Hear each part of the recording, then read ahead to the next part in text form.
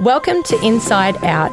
Without prejudice or boundaries, this space is for raw and vulnerable conversations surrounding health, mental well-being, relationships, parenthood, and so much more. Our goal is to deliver a conversation that will educate and empower you through shared experiences told by inspiring and relatable guests. My name is Chris. I'm a wife, mum, and stepmom who is on a personal journey that cultivates a life of alignment and intention. I hope these conversations encourage you to do the same. Let's dive deep into today's episode.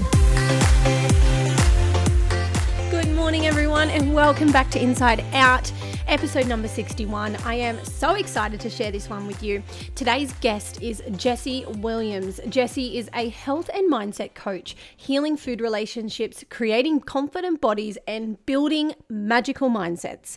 Jessie looks at things holistically. She connects the dots you didn't know were there, reveals your patterns, and guides you to heal what's below the surface so that you can step powerfully into the fullest version of you. In today's episode, we unpack Jessie's experience healing her relationship with body image, reprogramming the subconscious mind, energetic healing, discovering your limiting beliefs, breaking conditioning and behavioral patterns, mindfulness modalities that she uses in both her coaching programs and her personal growth, how diet culture is evolving, and ways we can embody empowerment. And of course, there's so much more in this episode, so many golden nuggets and takeaways for you today. If you enjoyed today's episode, I would be so grateful if you can share to your Instagram stories or on Facebook, or just send to a girlfriend that you feel like this would really resonate with. This really supports me to support more women on their wellness journey. Don't forget to hit subscribe on the Apple Podcast app or on Spotify so that you get a notification when my next episode is live. I've got so many incredible guests coming up soon. I can't wait to share these next episodes with you. Let's dive in to today's beautiful conversation with the beautiful Jessie Williams. Jessie, thank you so much for joining me on the show today. I am really rapt to connect with you in person and have you on here. How are you? I'm great. Thank you for having me on. I'm excited. That's so good to hear. So just before we dive into your work and what you do, I would love to give listeners a little bit more on you. So can you share a little bit about you, where you're from and all the deets? Yeah, sure. So I am a online health and mindset coach based in Melbourne, but work with women all over Australia. A little bit about what I do. I guess I did start very much centered in the health space. I started out as a personal trainer, and then I kind of branched out online, started getting really passionate about diving more into the area of food and body relationships. So while yes, a lot of the work I do can be helping people achieve their body composition goals and stuff, whether it's weight loss, the biggest part of what I do is ensuring that people maintain a healthy relationship with food or heal their relationship with food and improve their relationship with their body in that process. With the mindset kind of space, I guess over time, the biggest piece I was finding with health was if your mindset's not right, then you can have the best program in the world, you can have the best coach in the world, but it's pointless if you can't stick to it. Because there's usually kind of underlying limiting beliefs or blocks that are holding you back. So I guess I got a little bit more into the mindset space, furthered my education and qualifications in that area. And over the years, I've just continually evolved. And I guess as I've evolved as a person, the work I do with my clients has evolved as well. So much of what I do now is more to do with helping people unlock and uncover limiting beliefs that they have, removing those beliefs from their subconscious mind, as well as consciously creating new behavior change and patterns, and really ultimately just helping women unlock, and I like to use the word remember, the potential that they already have within them, because I think we all have it. We just somewhere along the line lose way and forget that it was there. So really helping empower women to create change in their life, whether it's career, relationships, health, everything holistically. I love all of that. It resonates so much with me and my personal journey in diet culture, and breaking the stigma surrounding that and breaking old patterns and I guess processes that I have been conditioned over the many, many years that I have been training and eating particular diets and having different programs and things. It's all been conditioned to feel a certain way about myself. And if, and that's that old thought process of if I'm not doing it all, I'm not doing it right. Or if I'm not eating consistently like fish and broccoli every day, 5 days, 7 days a week, then you're doing it wrong. You're not going to get where you need to be. And that's where binge eating and things happen, I guess. So I really resonate with what you said there. Was there a particular experience or something that put you on that trajectory of changing your, I guess, career path that you went through? Yeah. So I guess I went through a really, really shitty time with body image and stuff like that growing up. By around age 16, I was actually probably considered overweight for my age. And that was just coming down to being 16 and going to parties and drinking alcohol and stuff, which obviously is not good for your body. I just got a little bit into that like party scene. And then just like I had an older brother with a license and we would leave school and go get takeaway and all bits and pieces like that. So I did put on quite a bit of weight. And then I set out to lose that weight to become healthier. And kind of what began happening was from the age of 16 to 18, I lost all that weight and I was in a really healthy body. But when I looked in the mirror at 18, I still saw the girl who was 16 and overweight. And I genuinely hand over heart mean that. Like, I would look in the mirror and I couldn't see what I was and I had no idea. And so I kept trying to push and push and push and lose more and lose more. And if I just lose that, I'll be happy. And as I kept losing, nothing ever really felt enough for me. And then kind of what happened was, because the goal I was trying to achieve was impossible. Eventually I just guess that I snapped, in the sense that I was like, I'm doing all this hard work and nothing's paying off, which I was getting, the results, but I couldn't see it. And then I started binge eating. So it's like, because I deprived and restricted myself for so long, if I had one little thing, I would be binging to the point that I would feel physically sick, like borderline couldn't even move. And that eventually branched out into full-blown binge eating disorder, and body dysmorphia as well. So obviously not seeing the body that I was in, and I wasn't starving and I wasn't purging, but I was heavily restricting and then binging and overeating, and had a really distorted view of my body. And over the years, I didn't even realize until I was about 22. I went through 2 years of absolute hell living like that, thinking it was normal. And at the same time, I was actually studying a bachelor degree majoring in public relations, like media and communications. So I got a little bit better, and I actually fully qualified, got into the PR industry, was working a really good job. And I was just I started gaining even more weight, just sitting in an office. And like, as soon as no one was around, like I would binge and stuff because I was stressed, and stress was a trigger for me. So things were just like escalating. And then I actually had a dream.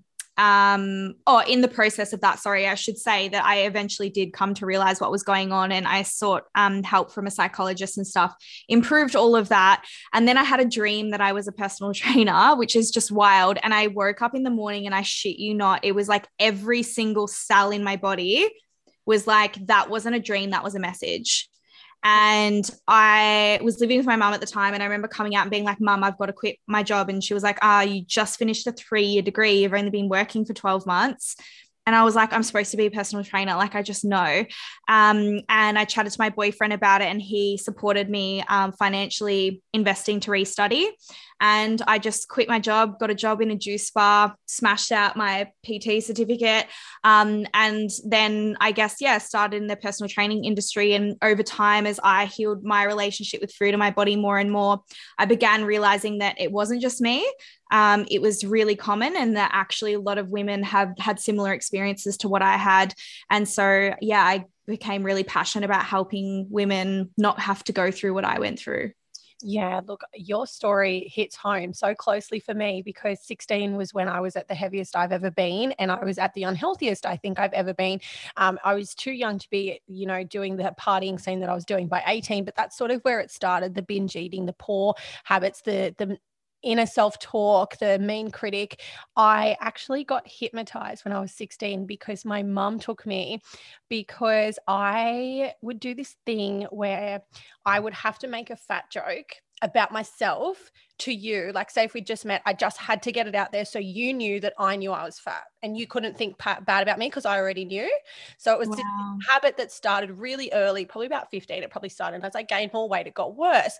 But my family couldn't speak to me without me making a joke to rip myself off. And my mum was just like done with it completely. And, you know, I'd seen psychologists and things and I was on antidepressants. And realistically, looking back, it's like, well, how much sleep was I getting? How much water was I drinking? How, you know, healthy was I eating? And was I doing any exercise? Not really. We probably should have started with the foundations there, but, you know, we didn't. And she ended up taking me to a hypnotist because she just could not deal with me anymore. And whilst that's like retracted the fat jokes, it definitely didn't solve the binge eating and it didn't solve the problem of body image issues. So that then went to evolve over the next couple of years and then add in alcohol and partying. And then I started smoking. And then I found fitness and I thought, oh, this is great. I can go to the gym. And I lost a little bit of weight and everybody was telling me how much weight I was losing. And I felt so validated and I felt so good because the leaner I got and the smaller I got, the better people liked me and the more I was pleasing people because that was like a constant validation thing for me. But I was still doing the partying. I was still doing the smoking. So I was actually a really unhealthy young person, but I was just going to the gym 2 to 3 hours a day and not eating and then binge eating. Come to Thursday, Friday, I'm going home for a pizza and a liter of ice cream because I'm starving. I haven't eaten all week. And, you know, I thought that was healthy. And then by Saturday, I'm taking laxatives so I can go out on Saturday night and not feel bloated. Like it was just this cycle of abuse. So I really, really resonate with what you said about yourself. And I think our stories might be a little bit similar. Yeah. And I can even actually resonate with the hypnotherapy stuff because I actually saw a no therapist when I was about 18 and wasn't yet aware that I had binge eating disorder and body dysmorphia. And I saw one to help me lose weight. And the thing with, you can get some really fantastic hypnotherapists. I've got a coach who is a friend of mine in the industry and she does hypnosis with her clients. It's part of what I do. And it can be excellent, but a lot of them, they just use generalized scripts. And so what they're kind of getting you to do is they're getting you to stop or start a behavior. But if it's not individualized, they just like going in and they're kind of implanting that you should stop or start doing this, but they're not actually going in and finding what's the root cause of why you're doing that and getting you to ripping out the root limiting belief. So it can work for short term. You're like, yeah, stop doing that. But eventually those old patterns and systems are going to start coming back up. And so it's a really, in my mind, a very short-sighted solution and sometimes doesn't even work at all unless it's done properly. Yeah, I love that women like yourself are coming up in this personal trainer space in, you know, this fitness industry has a lot of diet culture and things like that to break down now in today's society. And it's prevalent that there's a lot more women who are preparing to find themselves more and heal their wounds and grow and evolve. So working with people like yourself would be such a beautiful connection, I'm sure. But what I'd love to know is you really support women in your clientele break down their limiting beliefs. How do you do this? Where do you start? And is that the common theme that people are having an issue with? Absolutely. Yeah. The common underlying factor is always a sense of some level of core limiting beliefs. So what tends to happen is from the age of 0 to 7, we're actually basically as children, we're like walking sponges. And if you look at as an adult, you have a conscious and a subconscious mind. And when you're in a conscious waking state, like if you're listening to this podcast now, you're in a conscious state, you can't just dive into your subconscious. That's why it's subconscious, right? It's below the surface. You can't really access it. But when you're 0 to 7, you're basically 100% subconscious mind. You're like pulling in, learning things, dangerous, safe, yes, no, that's me, that's not me, I can do this, I can't do that, this is safe. You know, you're making meaning of the world around you and how you fit into that world. And things that can happen to you, if you think about a 0 to 7-year-old, like anywhere in between there, let's say like a 4-year-old, what feels big to them as an adult, it's not really a big deal, but it's the biggest thing in their absolute world. So for example, a really common one when I go into, subconscious belief systems with clients is they might have a memory of being 5 in prep and they're playing on the playground at school and a kid comes up and they're like, we don't want you to play. Like, you're not playing, you're being left out. We don't want you to play with us today. And in that moment, that child decided, I'm not good enough or I'm not wanted. And they form that belief system, and that gets snapshotted and ingrained. Now, so many things happen. That's just something as simple as a kid saying that they don't want you to play. Now, imagine the bigger things that can happen in life. A parent who's working all the time, right? Kids think in absolutes. They don't think, oh, mummy has a job and she's working, or daddy has a job and he's working and he's earning money to put food on the table because he loves me. He thinks dad's not here, daddy doesn't love me. That's how children think. It's all absolute. So it's not to say that your parents mess you up or they do anything wrong. It's just to say that we can't help, because we're so irrational as children, we can't help but form these beliefs. But those beliefs become the patterns and the systems that we run in our adulthood.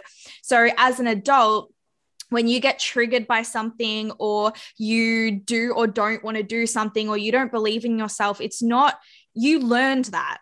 You learned that somewhere, and it's usually coming down to one of your limiting beliefs that you have that are in your subconscious mind, in your system. So what I do with a lot of clients is I work out, well, what's the surface level problem? Because everyone will come to me with, this is the problem I want to fix. But the problem's never the problem. So for example, I want to stop binge eating. Binge eating's not the problem. What's causing you to binge eat is the problem. So we have a look at all of the surface level problems, and then we begin exploring common patterns and trends that happen throughout their life in different areas. And then usually what we do is we go into childhood, we talk about their relationship with their parents, their relationship with siblings if they had them, what their school experience was like, were they bullied, and we just go through all of the areas. And for some people, that's really big traumas, and for some people it's just really little stuff, but even the little stuff can form limiting beliefs as well. And then what we usually do is we do modalities, whether it's like related to the body or energy work or subconscious work, like a hypnosis style technique, to go into the subconscious mind so we can rip those beliefs out from the core. So it's very much about doing stuff on both the conscious level, whether that's brain rewiring through affirmations and repeating the new belief system, or whether it's like going into the subconscious and like ripping it out from the root. So the way you can look at it is like, the conscious stuff, like doing your daily affirmations and all of that, is like mowing the lawns. And then going in like hypnosis, theta healing, and deeper modalities are like going in and like weeding and ripping the weed out from the root. So what does that look like, those other healing modalities? Going deeper, do you do that one-on-one, or do you do that over Zoom? Like, how do you actually perform these for your clients and get those results? Yeah, so everything's usually done via Zoom, because I work online. I do need to be able to see their face, their body, because I need to know that they're in a theta state. So what happens is I'm putting them in a particular brainwave, and the brainwave I put them in means that they can access their conscious and their subconscious mind at the same time. So the way you look at it is every human their brain is always emitting a frequency. Right now, you and I, anyone listening, will be in a beta brainwave, and you've got low, mid, and high beta as well, which is just very, very active and stuff like that. If you were to do, say, like a 20-minute meditation, you were quite deeply relaxed, you'd drop into an alpha. If you were asleep, you would drop all the way into delta. So when you're in like a beta or an alpha, you're still in a conscious state. You can't access your subconscious mind. So it's kind of like, you can't know what you don't know. Does that make sense? Yeah. Yeah. If you're delta, which means you're asleep, you're in your subconscious mind, but you've got no conscious awareness. So you can't talk to me, you can't communicate, we can't actually get to the bottom of anything. There's a beautiful brainwave called a theta, or some people pronounce it theta, which is this middle bridging brainwave where you're in the subconscious and the conscious at the same time. So there are things that can promote you into that, which is deep relaxation, sound frequencies, and things like that. It's the brainwave you'd be put in if you had a hypnosis session. So I do it through sound, so music. So I usually have, I've got a particular Spotify playlist that I use sound frequency that encourages a client into a theta state. And then I just go through a few processes, getting them deeply relaxed. I can tell when they're in a theta state because their eyelids flicker, like when you're in REM sleep. Mm-hmm. So getting them into that subconscious state, and then I go through a series of asking different questions, and then basically I ask, how does that make you feel? And how did that make you feel? And how did that make you feel, until we get to the bottom? So it's like, they might say something like, the kid who didn't want me to play with them. And I said, how did that make you feel? Sad. Why did it make you feel sad? Because I felt like they didn't want me to play with them. Okay. How did it make you feel that those kids didn't want you to play with them? Lonely. Okay. What's it like feel like to feel lonely? Empty. And so they'll have a limiting belief of, I am empty. And I am empty is a really common belief of people who binge eat, because they never feel full, right? Energetically. Okay. So these beliefs can relate directly to what we do and the negative habits that we have in our life, which are always like trying to protect us. So coming back to the modality, it would be a session like that. I'd go put them through a process of like getting the beliefs out. So we release the beliefs. There's different modalities as well. If something quite traumatic comes up with a particular person, we can do a cord cutting process, which is where we like cut the energetic tie to that person. We can also do things like healing conversations. Like, so if you're in a situation where you never spoke up and used your voice, and from that you have limiting beliefs, we would make them have that conversation. So they would actually say, leave me alone, don't hurt me, you're making me feel like this. And they can actually stand up for themselves.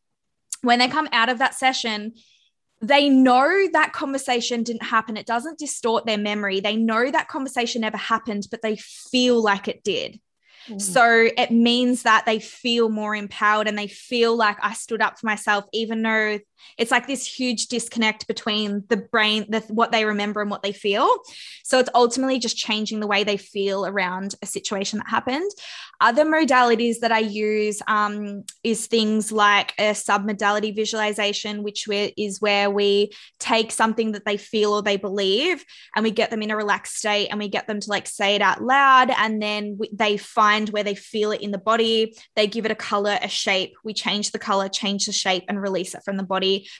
So lots of kind of like unusual energy kind of stuff, but it's all just getting what's trapped in the body energetically, emotionally, and just shifting it out so that they can feel a sense of relief, if that makes sense. Yeah, I totally understand it. I've been seeing a kinesiologist for a little while now, and one of the things that she and I have done is the cord cutting.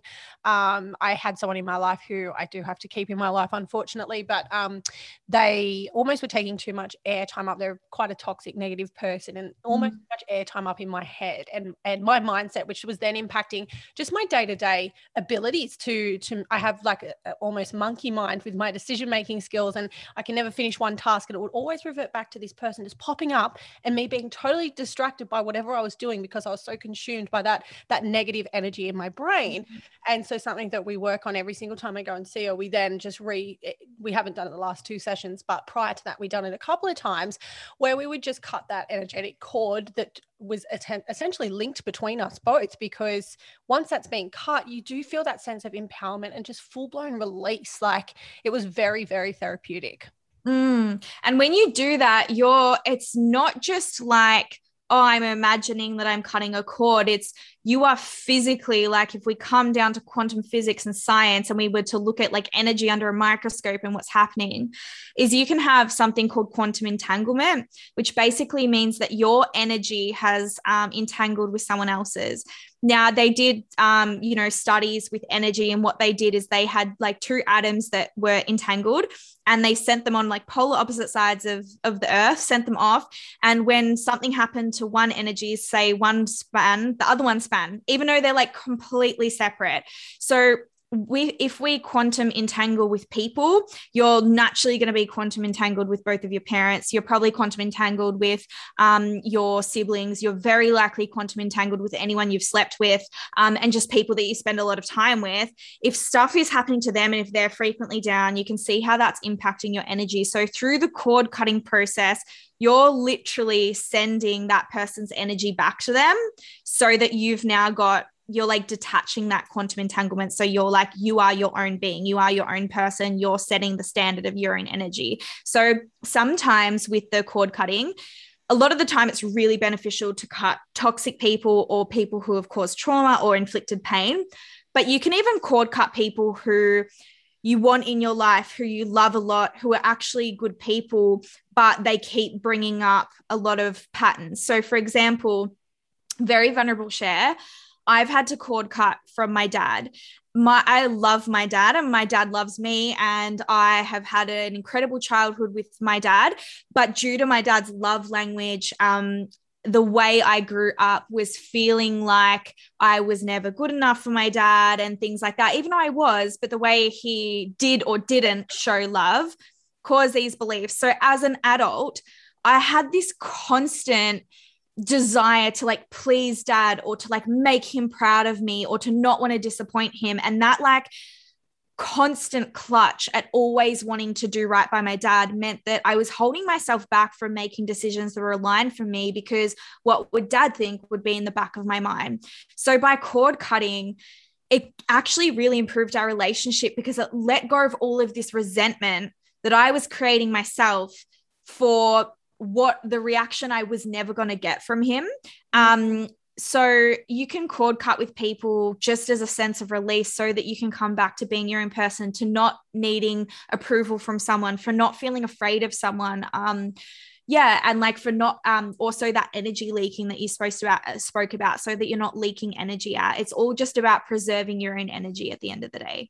Yeah, it's funny, everything you're saying, I feel like I've got my own version, and it's so similar, because I resonate again with what you said about your dad. I love my dad, and we have a completely disconnected relationship now, which is really hard to, I think, say out loud, because, you know, I guess people mistake my stepdad for my real father, and I just let that slide. Like, I don't say anything, and he doesn't rebut it. And he, you know, I wasn't raised by him, but, you know, it just isn't a conversation I open up about a lot.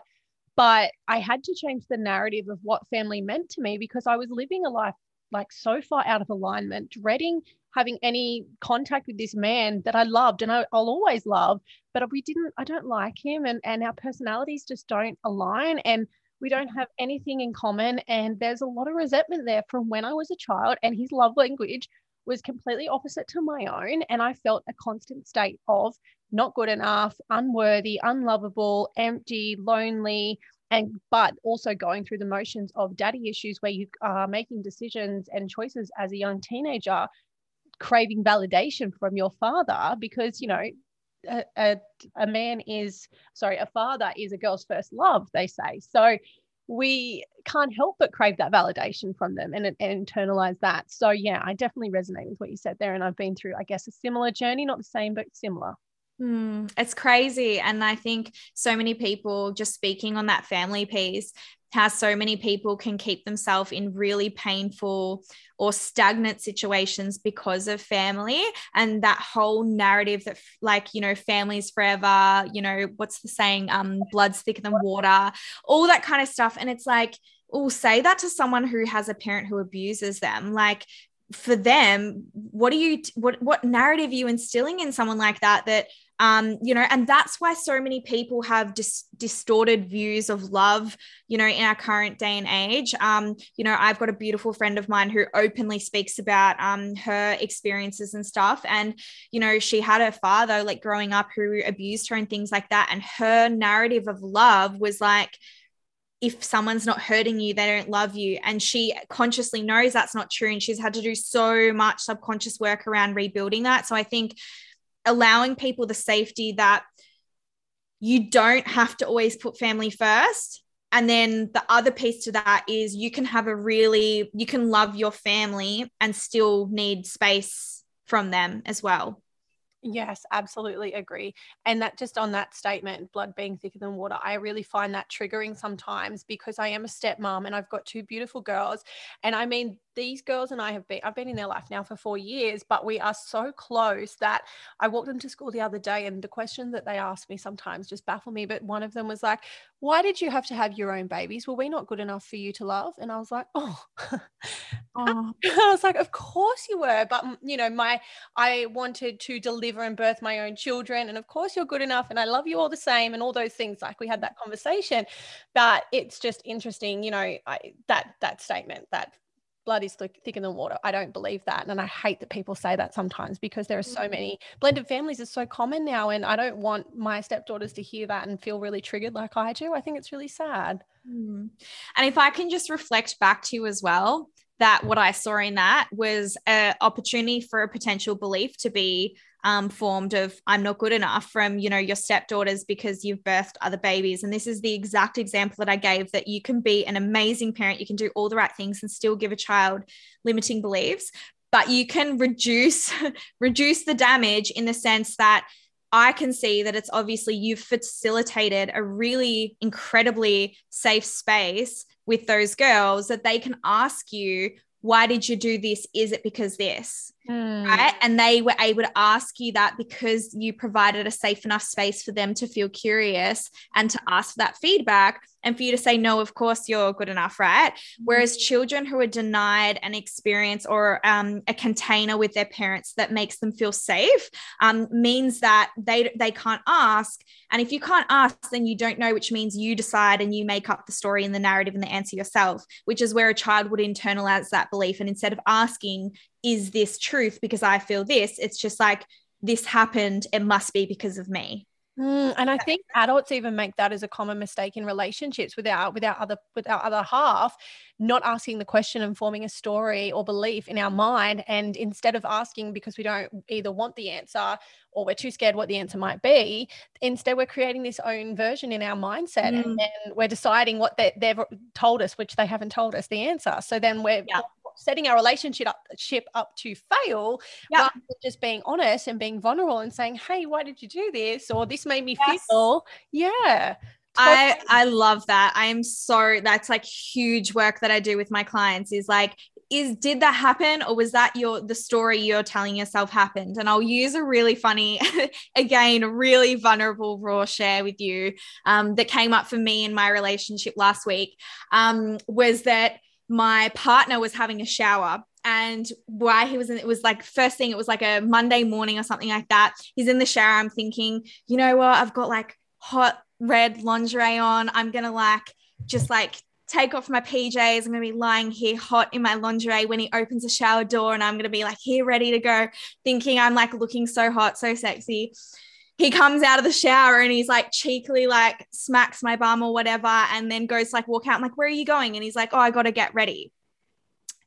As a woman, immediately the story I'm telling myself is, oh my God, he doesn't find me sexy anymore. I'm not good enough.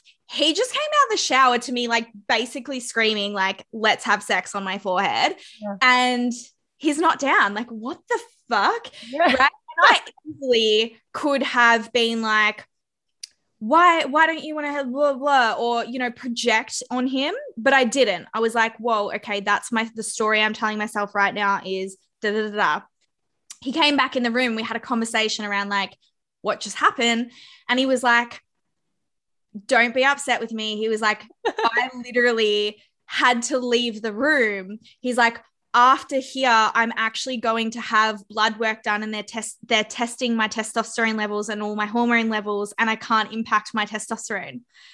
And I was like, oh my God. Can you imagine the potential argument that could have come if my ego let me run that story, and the shit I could have given him silent treatment, in which he would have just been like, the heck, I'm not going to tell her what's wrong now. I'm not going to talk to her now. And then it creates separation.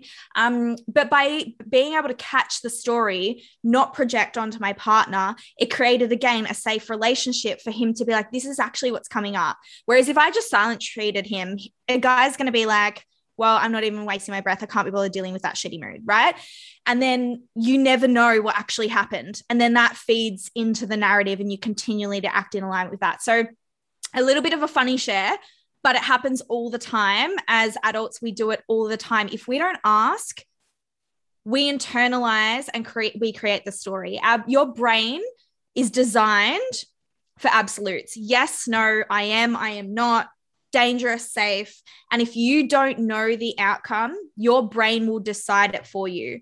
And until you have a conversation and you're introduced to something otherwise, that's your truth, and that becomes your reality. So it's really important to catch yourself in what feels true versus what actually is true, because they're two very different things.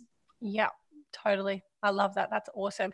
Now, being that you are a personal trainer, you did just touch on ego, and I would love to know, you probably do have a lot of clients coming to you with a bit of a chip on their shoulder, a bit of ego. We know that that's quite a common thing in the fitness industry. How do you go about approaching those clients, and how do you heal that inner ego, I suppose, with them? So this is a bit of a hard question to answer. So firstly, I actually don't work on the gym floor at all anymore. So I don't do any personal training. I only work in the online space. And the second thing is like, I have done so much of my own work and cleaned up my energy that I really don't attract clients like that anymore.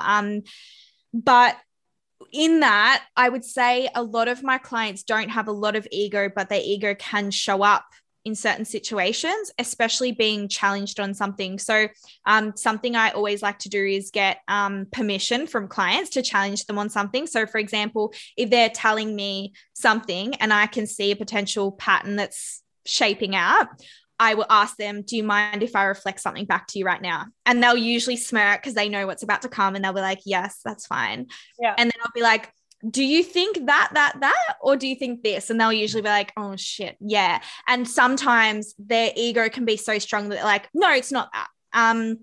So I think with the ego, it's really important it gets very demonized. I think it's really important to remember that the human body is so incredibly perfectly designed. Like if you look at everything that has to happen to keep us functioning alive, like down to the tiny little details of the processes of your blood moving around the body, how reflexes work, your lungs expand, how birth, like what has to happen to like create human life. Like our bodies are so incredibly perfect.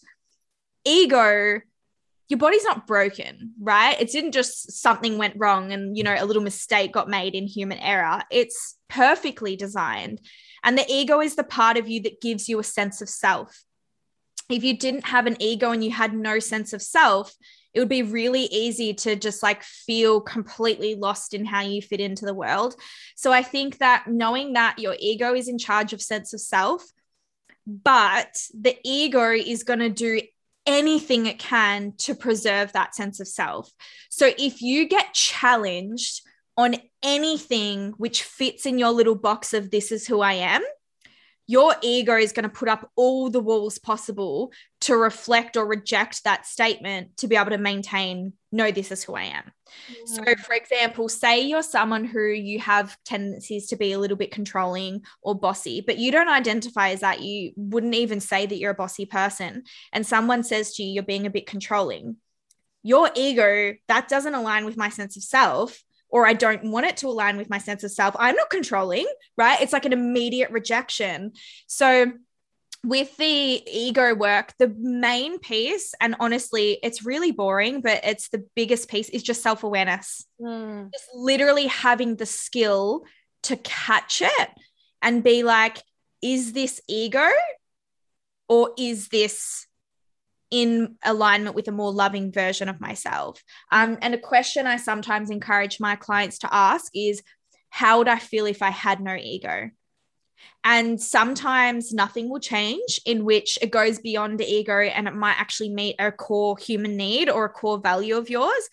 But if you ask yourself the question, how would I feel if I had no ego?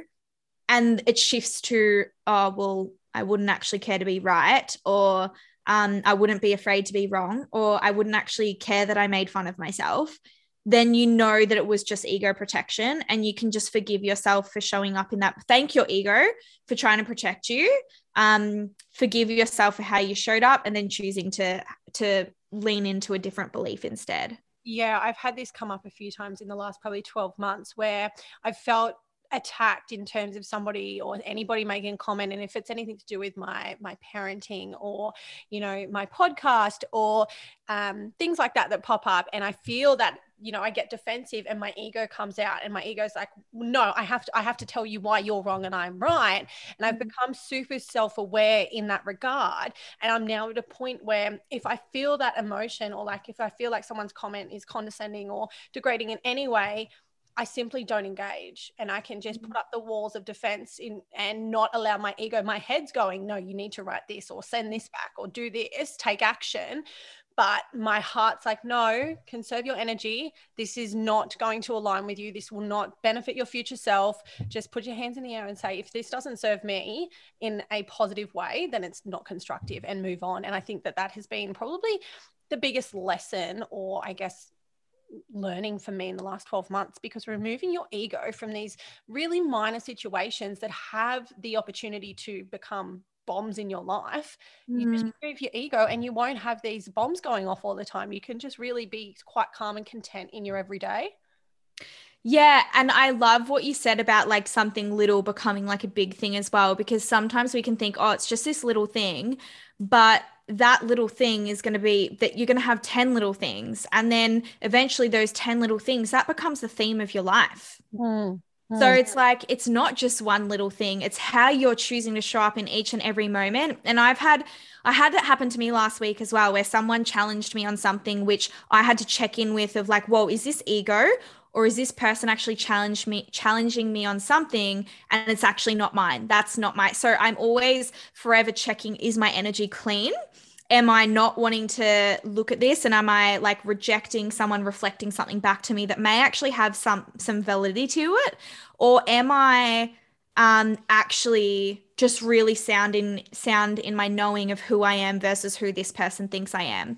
And when you have that part of you that wants to tell the stories and justify it and make sense of it, so long as you're doing that, you're giving the other person control over who you actually are, because you're saying that I need you to know that I'm this person, because if you don't know that I'm this person, then I'm not that, right?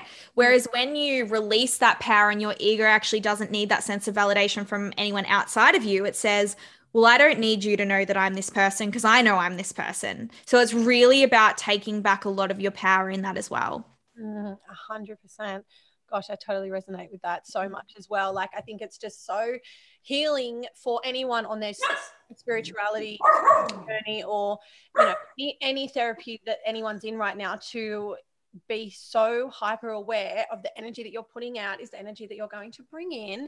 And if you're putting out negativity, or if you're engaging in toxic behaviors, even gossip, something that I am someone that has gossiped my entire life. It's a natural trait for anyone, myself and anyone that I know, to you automatically talk about other people behind their backs. And I don't mean in like a negative way all the time, but just speaking about somebody else's life and making a judgment on someone else's life, or speaking about what they're doing, is gossip.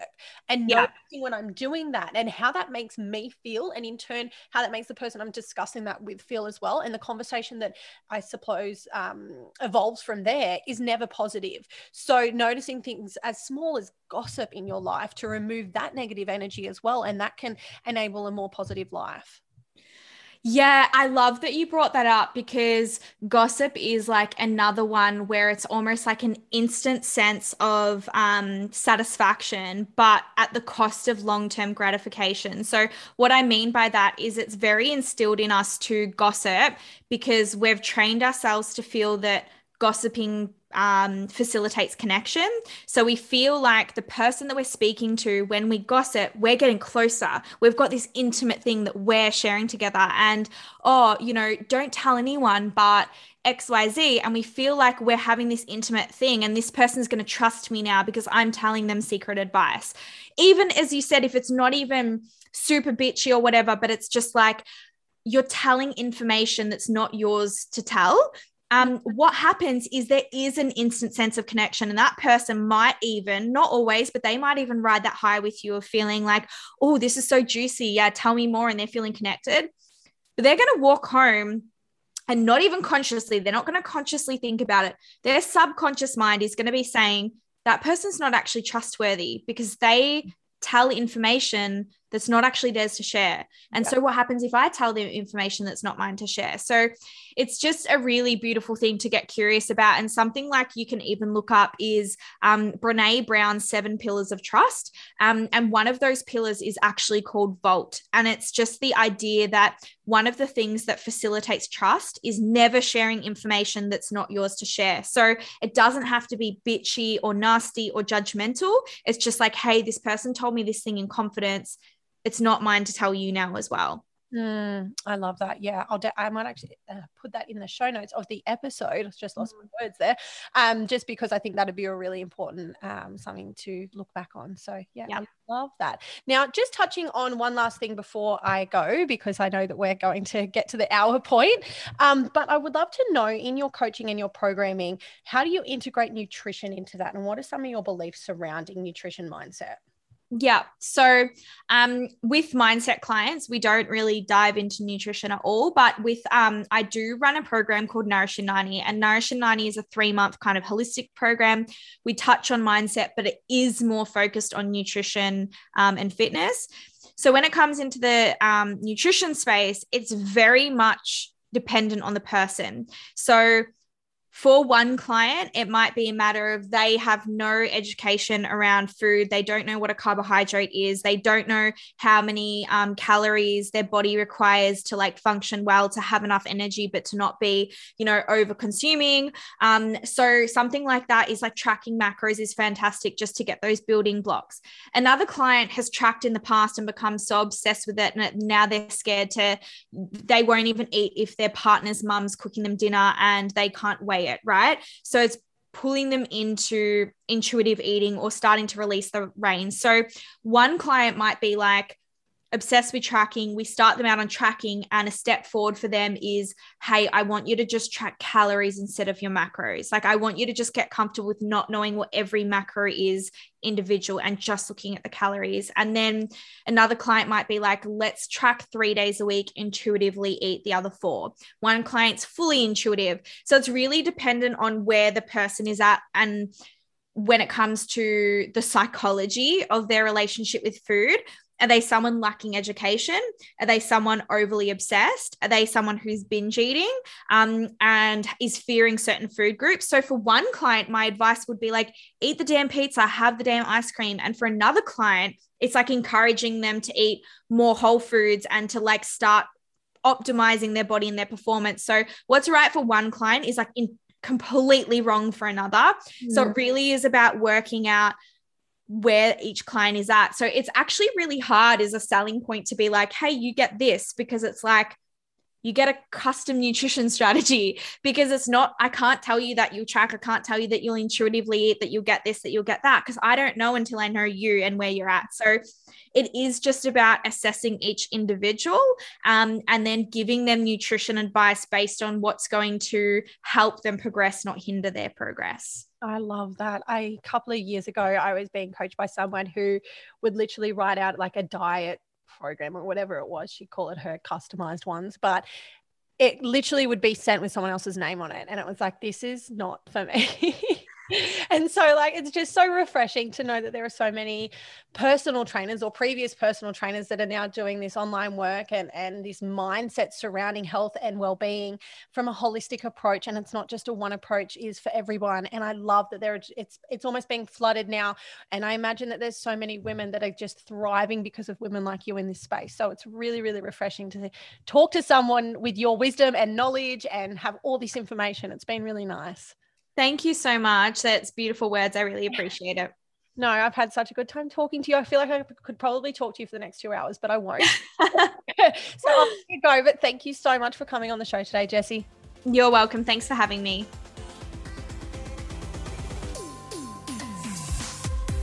Thank you for listening to today's episode of Inside Out. I really want to grow in this space and make sure these stories and experiences are heard.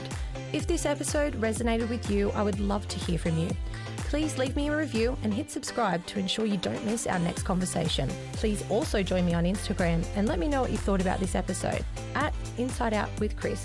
I can't wait to share more with you really soon.